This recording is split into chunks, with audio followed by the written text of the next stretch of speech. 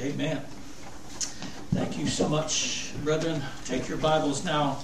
Turn with me, if you would, to the Gospel of Luke. The Gospel of Luke, chapter 19. The Gospel of Luke, chapter 19.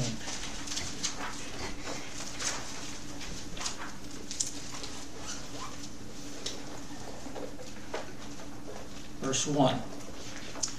And Jesus entered and passed through Jericho.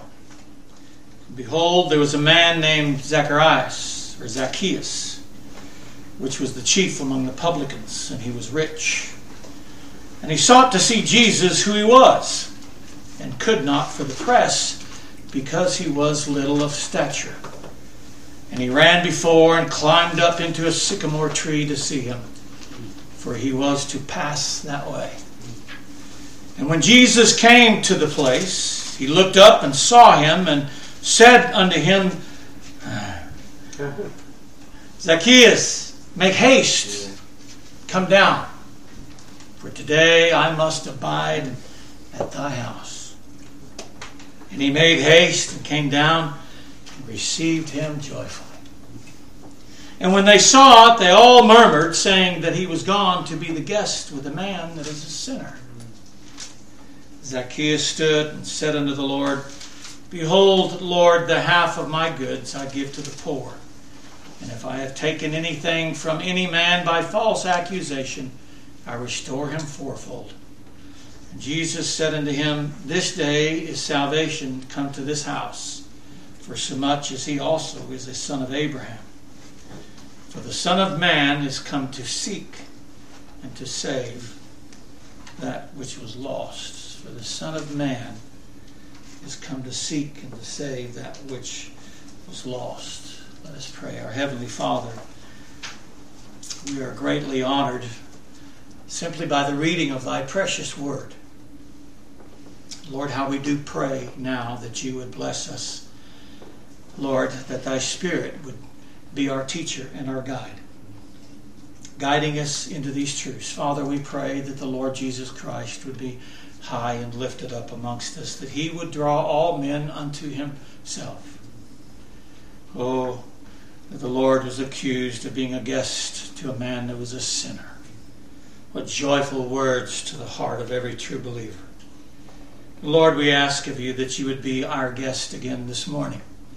Be in our midst, and we pray as you're in our midst that those that know not thee, Lord, we pray that they, like Zacchaeus, would make every effort to see Christ, and that salvation would come to this house this morning in the saving of men, women, and children's souls. May you be honored and glorified in all that's said and done, for we ask these things in your precious name. Amen. And amen. Throughout my past 40-so-odd years of being a Christian and a pastor, I found that many times when I became weary in laboring for Christ, it was my returning to the simplicity of the gospel that I heard the first time that revived my soul. The church of Ephesus, though the Lord said, you work and labor hard and you faint not, he commended them greatly for those things. Yet he said, I have one thing against thee. For you have left, not lost, but left your first love. Remember, he said to that church in Ephesus in Revelations, remember your first love and your first work. Remember from whence you've fallen. And I can't help but believe that that first love had much to do with the gospel. As God's children, we can labor diligently in the work of Christ. We can work hard. We can persevere, not even fainting. Yet if we lose that first love, the impressions of that first love that we experience with Christ through the gospel, all our work becomes vain and empty and lifeless. So this morning, as I preach from this text in the Gospel of Luke chapter 19, may we as God's children be remember that gospel that once so shined brightly so in our hearts and our minds and revealed to us for the first time the great love and mercy of Christ, that we would be encouraged and strengthened in our service for Christ. And may those of you this morning that know not Christ, may you take an example from Zacchaeus. You climb that sycamore that God has providentially put in your place, that you might climb up to heaven in Christ. And I pray God would be merciful to us all. Yes. We have recorded in this 19th chapter of the Gospel of Luke an amazing encounter of Christ with a man called Zacchaeus. Not by chance, nor by accident, but an encounter determined and divinely ordained by Christ Himself. For it was Christ, according to verse 1, who chose to enter and pass through Jericho. Child of God, listen to the message this morning and apply this to your own hearts. When you first heard the gospel and God gave you eyes to see, the circumstances and events leading up to Christ abiding in His house, not by fate, but by the determinate counsel and foreknowledge of God. Does that ring a bell in the hearts of every child of God? You remember the circumstances and events that led to your hearing the gospel? Oh, it wasn't chance that you saw Christ like Zacchaeus from the tree. It was because Christ in that time and in those circumstances and those events passed by. Amen. Providentially. How wonderful that is to contemplate that again. Do you know that every encounter Christ had with every man, woman, and child as He walked amongst men was not one by chance or fate, but one providentially, sovereignly determined by Christ? Each one as different and intimate and diverse as the next. Each one special in its own way. Like I've said before, whether it be a Nicodemus at night or a woman by the well or a man possessed of a legion of devils or even a thief on the cross, each one was determined by the counsel and sovereignty of God. And so was the beginning of your and my salvation. Every encounter with Christ as He walked amongst men, as well as every encounter with Him to this day, is no accident. Amen. For the Son of Man is come to seek and to save that which was lost. He came with a purpose, not with a chance, not dependent on fate. He came to seek with a purpose and to accomplish something, not possibly, but to accomplish something. He came to seek and to save that which was lost. Those who are lost know not where they are. They know not how to find their way to Christ, let alone know their need of Him. Zacchaeus was merely curious to see Christ. He had definitely heard of Him from others, yet he'd never passed by that way. And so here's this chief of publicans, this rich man, which we'll look at in a minute. The Lord said in the previous chapter how hard it is for a rich man to get into the kingdom of God. It's impossible with man, but not impossible with Christ. Christ proves that in this text. But here's this man who heard of Christ, probably never laid eyes on him before from the text. And he was just curious to see him. But because he was small of stature and there was so many people, he ran ahead of the crowd and found a sycamore tree, which I'm getting ahead of myself, but a sycamore tree is no easy tree to climb. Do you know their base can get 5 to 8 feet wide? And he's a small man. He's a rich man. Can you imagine the multitude seeing this small man of stature, rich and prestige, climbing a tree like a monkey? Amen. So that he might see Christ. Those are the same diligence you must use as a sinner. If Christ passes by you, climb that sycamore tree to see Christ. You make every effort to see Christ as he passes by. We miss that urging in the gospel so often. Yes, it is by the sovereignty of God. It is by divine election. It is by God calling. But the sinner, as we'll see later, must use every circumstance God provides to see Christ.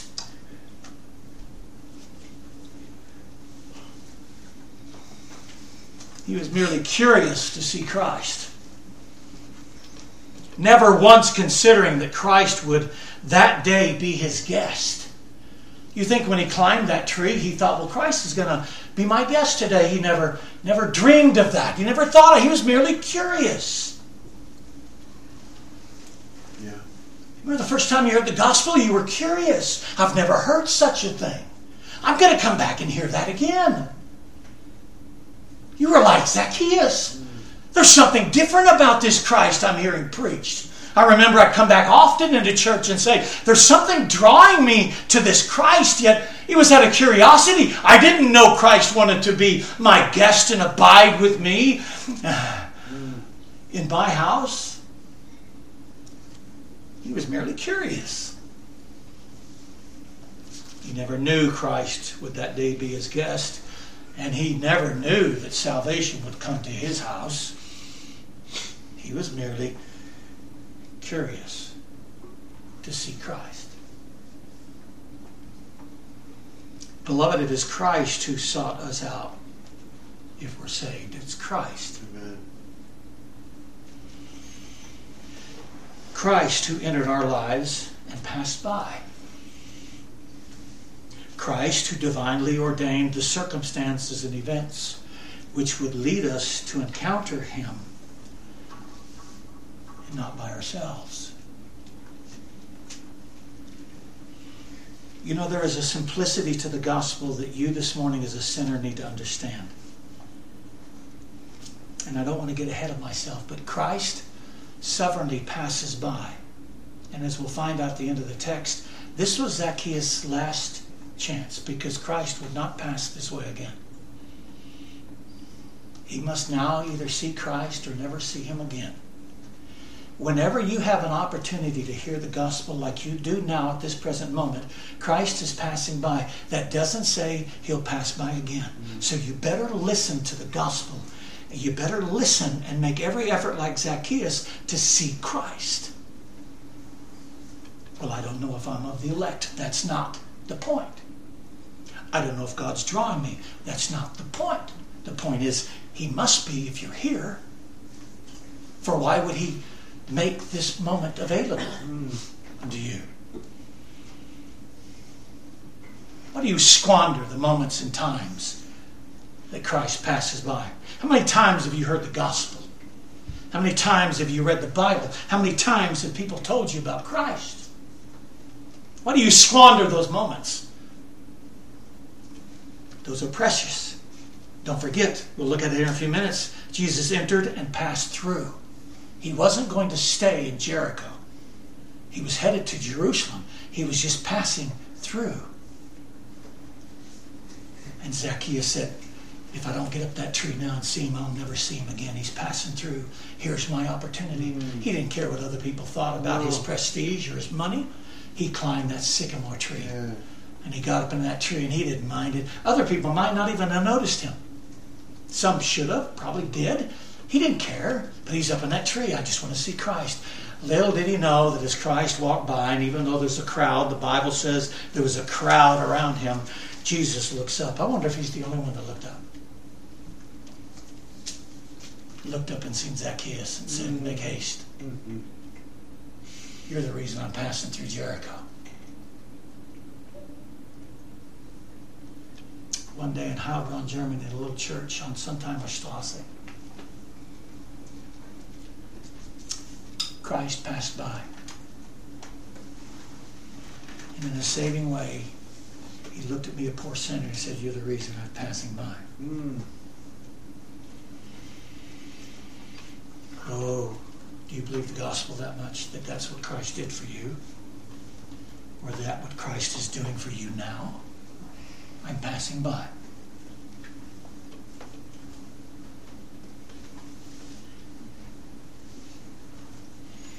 Sinful, lost man doesn't stumble upon Christ. Nor is he the one that initiates or sets in motion the circumstances whereby we might find Christ.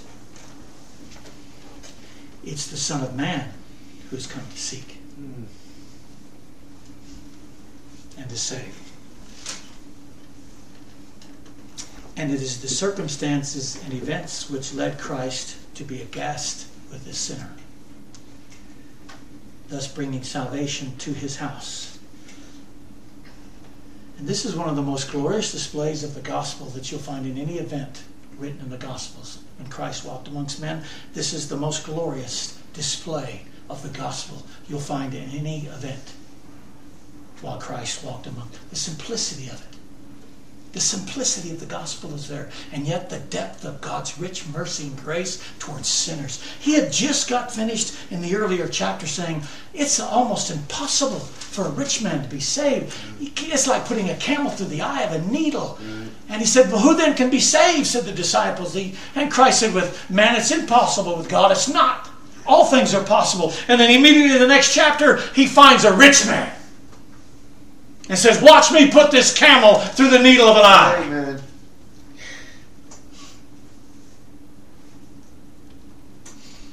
Why don't you listen to the simplicity of the gospel? Why don't you hear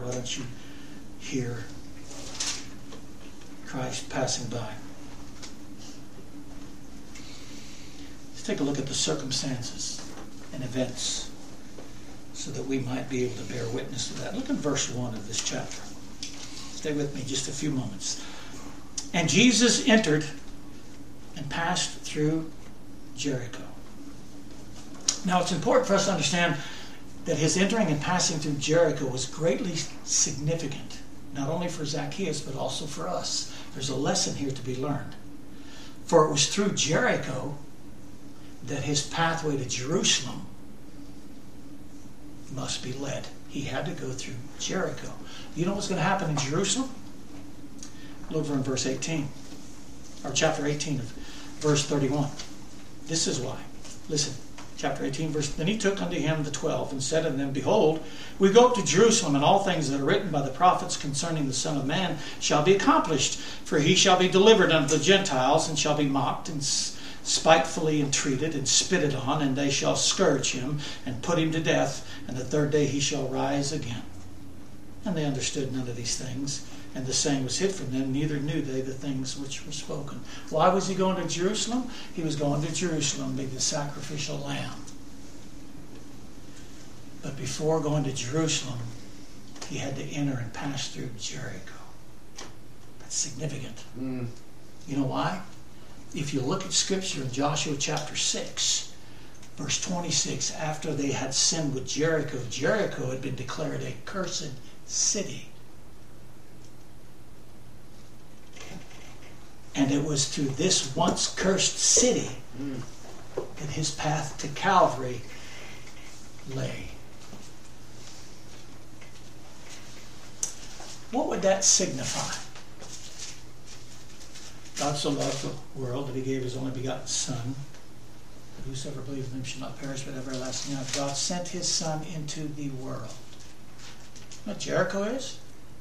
Cursed Jericho is a picture of this cursed world. Christ must, to get to the cross, he must go through this cursed world. Yeah. He entered. Jericho being a picture or a symbol of this now cursed and fallen world since the fall of Adam. This world where once the Garden of Eden was home to both God and man, where man's fellowship with God was pleasant and blessed, yet now cursed because of sin. Into this Jericho, this same world, Christ must enter to get to Jerusalem, to Calvary. There's a whole gospel truth in that. There's a whole doctrinal truth in that. He became like unto his brethren. He must become flesh and blood. He came, he entered into this world because that was the only way for him to get to Calvary and accomplish this great sacrifice. He had to enter into this cursed world. Paul says this is a faithful saying in 1 Timothy 1:15. This is a faithful saying and worthy of all acceptation that Christ Jesus came into this world.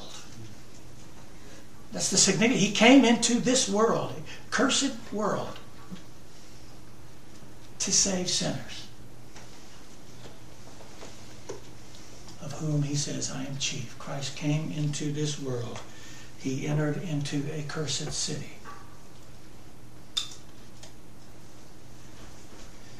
Christ passed through a cursed city, cursed world, that he might in Jerusalem, Galatians 3:13, hang on a tree, that he might redeem us from the curse of the law, being made a curse for us. What's he doing? He's identifying himself by passing through Jericho. He's identifying himself with a cursed people.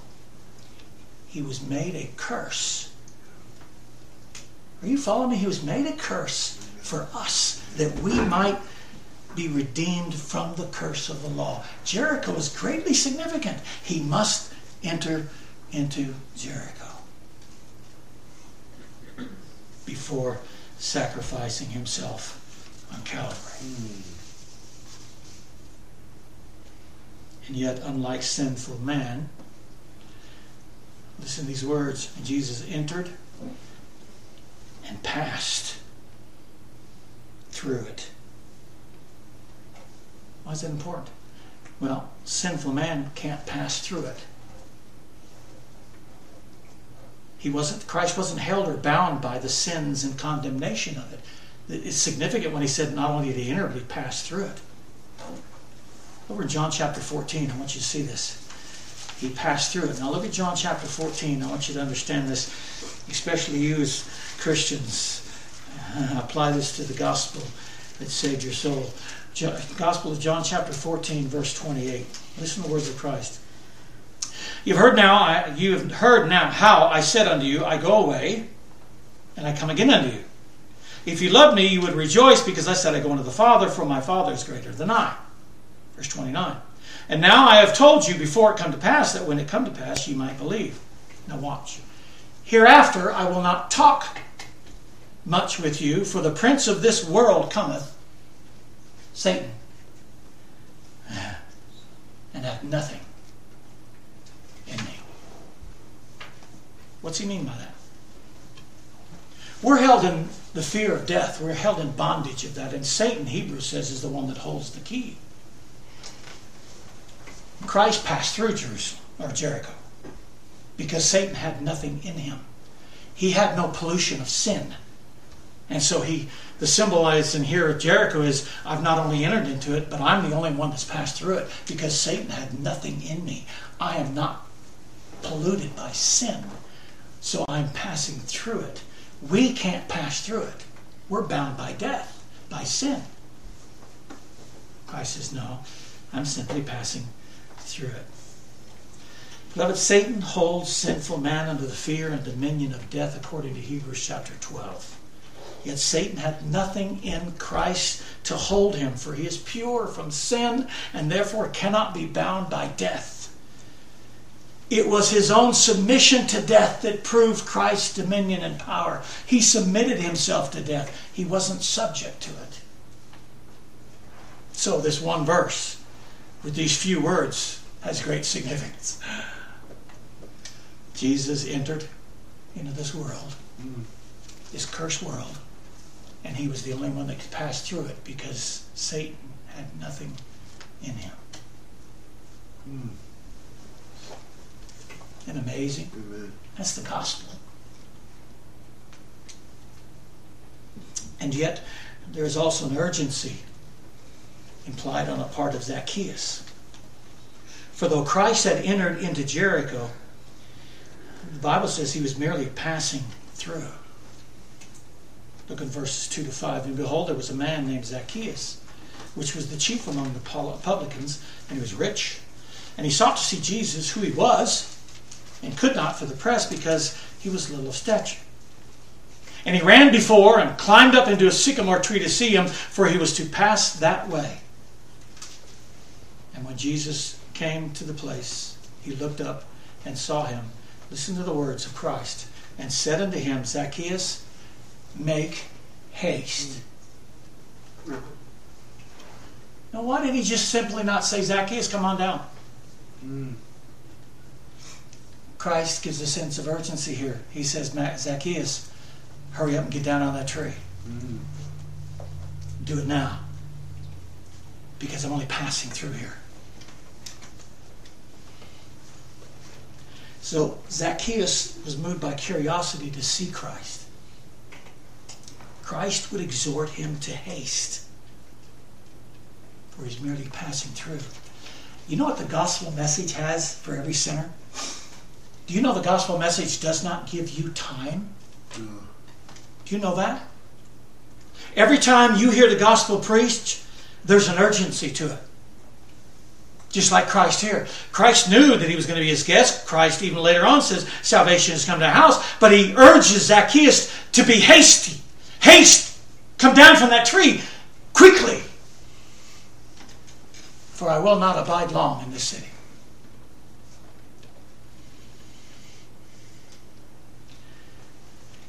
I wish that I could find some way to explain that. I think a lot of Christians, especially those who believe in the doctrines of grace, take the doctrines that we so love and cherish, and they make them merely a doctrinal thesis or a dissertation on something like how to plant a garden or build a house.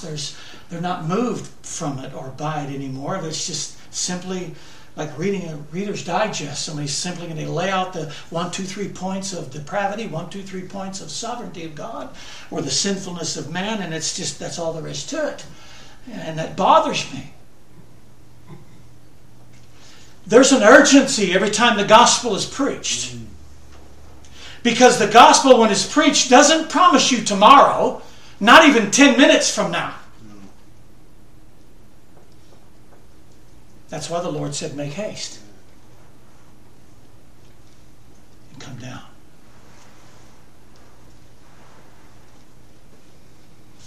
For today, I must. Isn't that wonderful? I must abide at thy house. Why must Christ do anything? Because you're mine. I must. Have you ever considered yourself when you look at Psalms and the psalmist says, God is my portion and mine inheritance? What's that really mean? Do you ever know what it really means besides we was chosen from the foundations of the world and God's infinite plan, and we lay the discourse out and dissertation out as though it's just merely a lecture on how to do something? Did you ever consider that? Did you ever consider that Christ must save you as a child of God? Because you're his. Yeah. Lord, why do you want to go through Samaria? Whoa. Oh, yeah. I must. Yeah. I'm a must. Yeah. Because from the foundations of the world, God loved me and made me his without any merit of my own. I'm a must.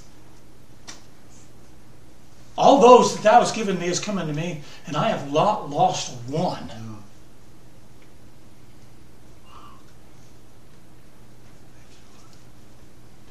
Oh, dear child of God, if you are truly saved and born again by the Spirit of God and Christ dwells in your heart by faith, you are so blessed. Because there was a day that Christ ordained the circumstances and the events surrounding your life that you would encounter Him in such an intimate, personal way, because He must abide in our house.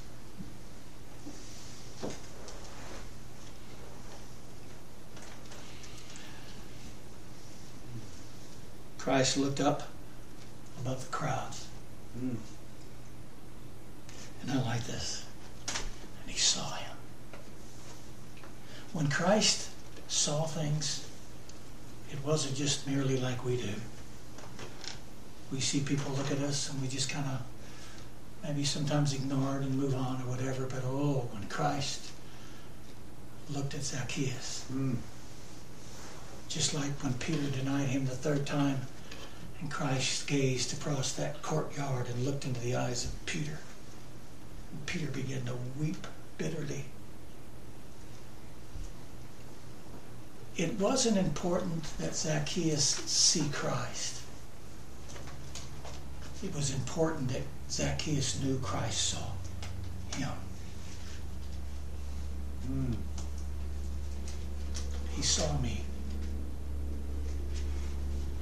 Like the Old Testament prophet, in my blood and sinfulness. He saw me with my wretched rags of unrighteousness. He saw me and He pitied me and He called me unto Himself. That's salvation. Amen.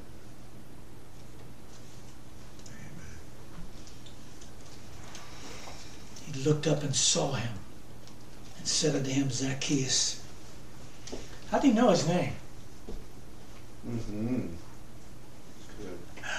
You know, a lot of other people, He didn't mention their names. He was a blind man. Thief on the cross was never given a name. No. The one at the well, she's just a woman at a well. Samaritan woman.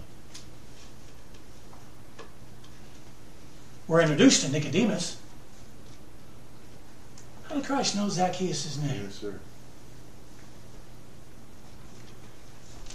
Sometimes I try to put myself in the place of people that encounter Christ. It's very hard to do, I know, but I try to. And I wonder, with Zacchaeus hanging on to that sycamore tree, looking down at the crowd, noticing that in all the hustle and hassle and going on, bustle going down there, Christ looks up, He gazes straight into the eyes of Christ, and He calls him by name.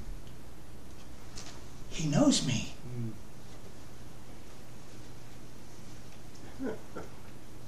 Remember your salvation? He knows me. It wasn't a strange encounter. It wasn't like, well, who are you? Like Paul on the road to Damascus. Well, who are you? Yes, Lord, here I am. And the Lord opened His eyes up and He seen, He understood what it was, but He knew His name. He knew us before He saved us. I wonder how Zacchaeus reacted to that. Probably almost fell out of the tree, let alone come down from the tree. He knows me. Make haste. Come down for today. Now, I must abide in Thy house. Wasn't that the way it was at salvation? When the gospel for the first time shined its light in our darkened souls. Oh, there was something so personal and intimate about it. I remember to this day. I remember on that kitchen floor on Scheifelestrasse before I went to work. I couldn't explain it. I couldn't grasp it. But I'm telling you, something just overwhelmed my heart. And I knew that not only did I love Christ, but more importantly, I knew that He loved me in spite of myself. And I'm telling you, I went to work, and that next Sunday I went to church, and one of the deacons in the church looked at me and said, "What's wrong with you? It looks like somebody stuck a banana in your mouth. You're just happy." oh, something great happened this week. I can't explain it, but Amen. and I looked at him and said, I believe I'm saved. Of course, back then, independent fundamental. Oh, you got to know. I said, no, I believe I'm saved.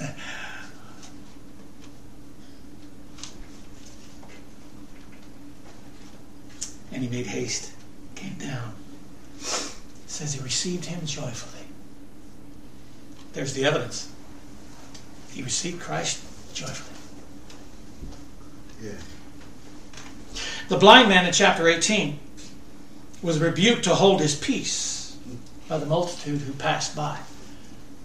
Blind man's going, what's all the ruckus about? What's going on? What's going on? And they said, oh, Jesus Christ is passing by. He said, oh, Jesus Christ, thou son of David. And they said, would you be quiet, hush up? But he cried so much the more, the Bible says. Thou son of David, have mercy on me. You don't think Jesus heard him the first time? But he kept going. Second time when he cried, the much more. And I like this one. It said Jesus stood. He's walking. He hears that second cry much more louder than the first. It said he stopped in his tracks. Man, I wish you as a sinner could understand that this morning. If you would just cry out for mercy. It's that simple. It's that simple. Cry out for mercy. But I don't understand all the dog. You don't have to. You just have to know that Christ is passing by, that you're a sinner, and without him you're going to die and go to an eternal hell, separated from God forever. But he has paid the price. He's paid it fully, and he's passing by. And that blind man says, I don't care what the multitude says. You can rebuke me all you want to, but I know he's passing by, and this might be my last moment. He said, I'm not letting him go without crying out. So he cried much. I wonder how loud that cry. It must have been huge with that multitude. You know, not everybody's walking around silently. I'm sure they're all talking and yelling and screaming, and he cried out, but Christ heard his cry above everything else. Yeah. Like Christ saw Zacchaeus above everyone else. Amen. Crowding him. He saw a man up in a tree, just sitting in a tree.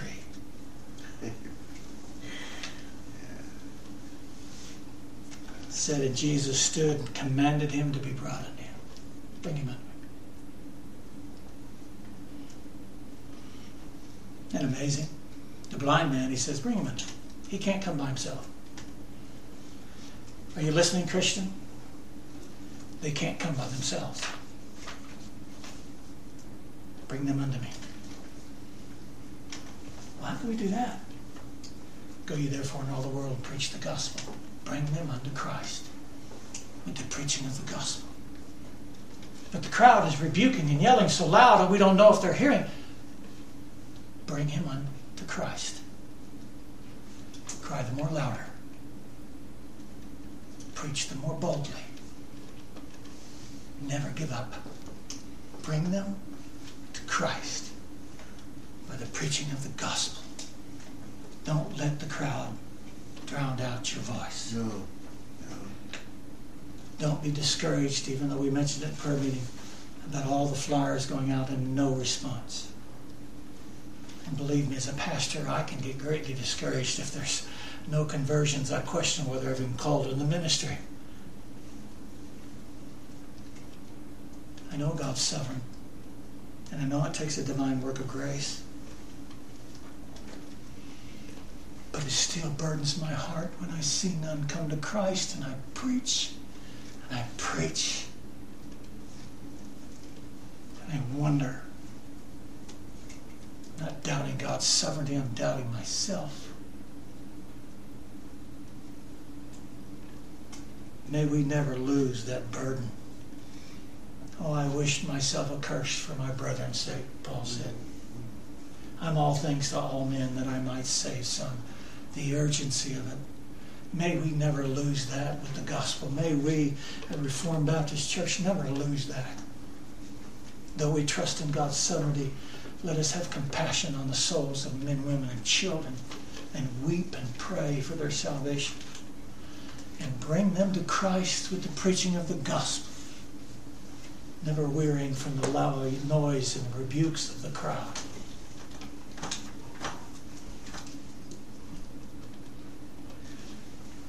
And he said unto Jesus, the thief on the cross, Lord, remember me when thou comest into thy kingdom.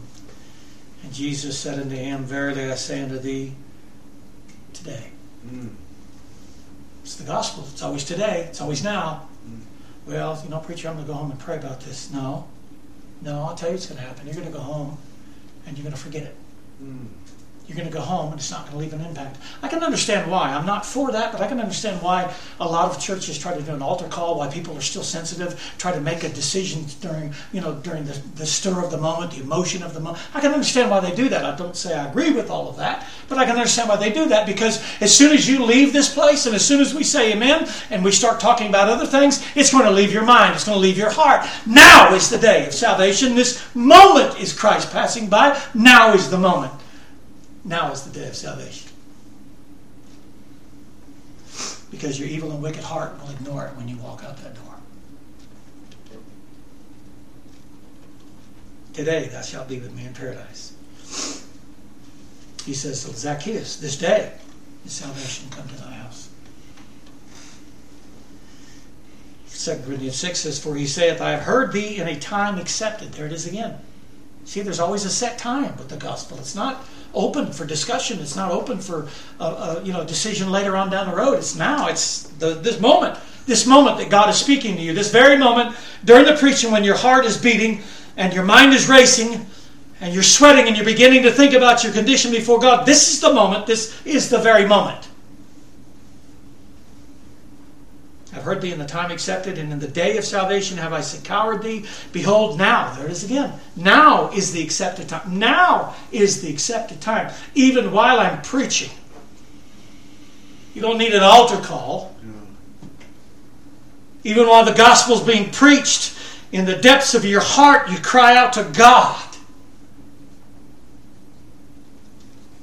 Behold, now is the accepted time. Behold, now is the day of salvation. It's always now.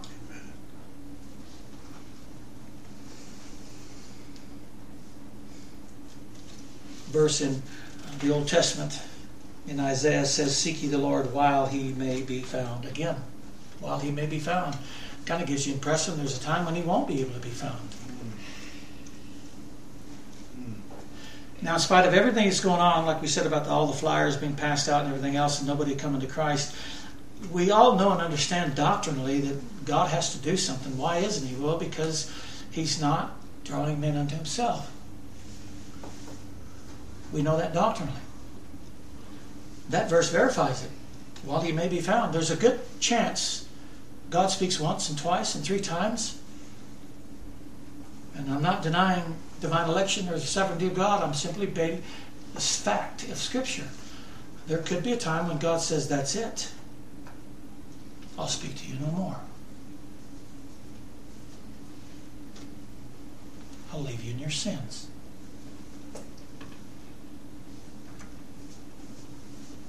I know there's some that don't believe that,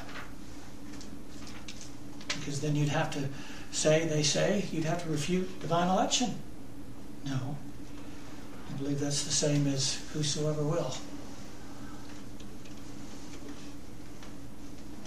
Go ahead and let them try to figure out the depths of God's sovereignty in his mind. We'll just preach the gospel. I know it's true. Oh, Lord, you heard about them Galileans, how they offered sacrifice and everything. Lord says, don't worry about them unless ye yourselves repent. You shall likewise perish. See what he said? Unless ye yourselves repent. Again, standing over Jerusalem, he said, I would, but you would not. Go ahead and do a doctrinal thesis on that, try to explain that. I'll just leave it alone. I would, but you would not. Seek ye the Lord while he may be found. Call upon him while he is near. Means there's a time he won't be. Let the wicked forsake his way, and the unrighteous man his thoughts, and let him return unto the Lord. And I will have mercy upon him. You see that invitation? I will have mercy upon him and to our God, for he will abundantly pardon. Is that not simple?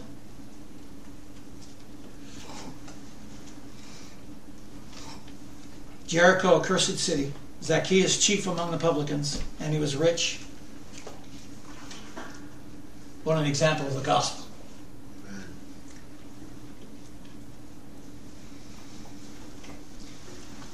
Beloved, like Zacchaeus and this blind man in chapter 18, you're here this morning without Christ. God has sovereignly and providentially ordained the event, the circumstances, and the situations. And I'm telling you from the authority of God's Word, you simply being here this morning, He has passed by. And you've heard the gospel.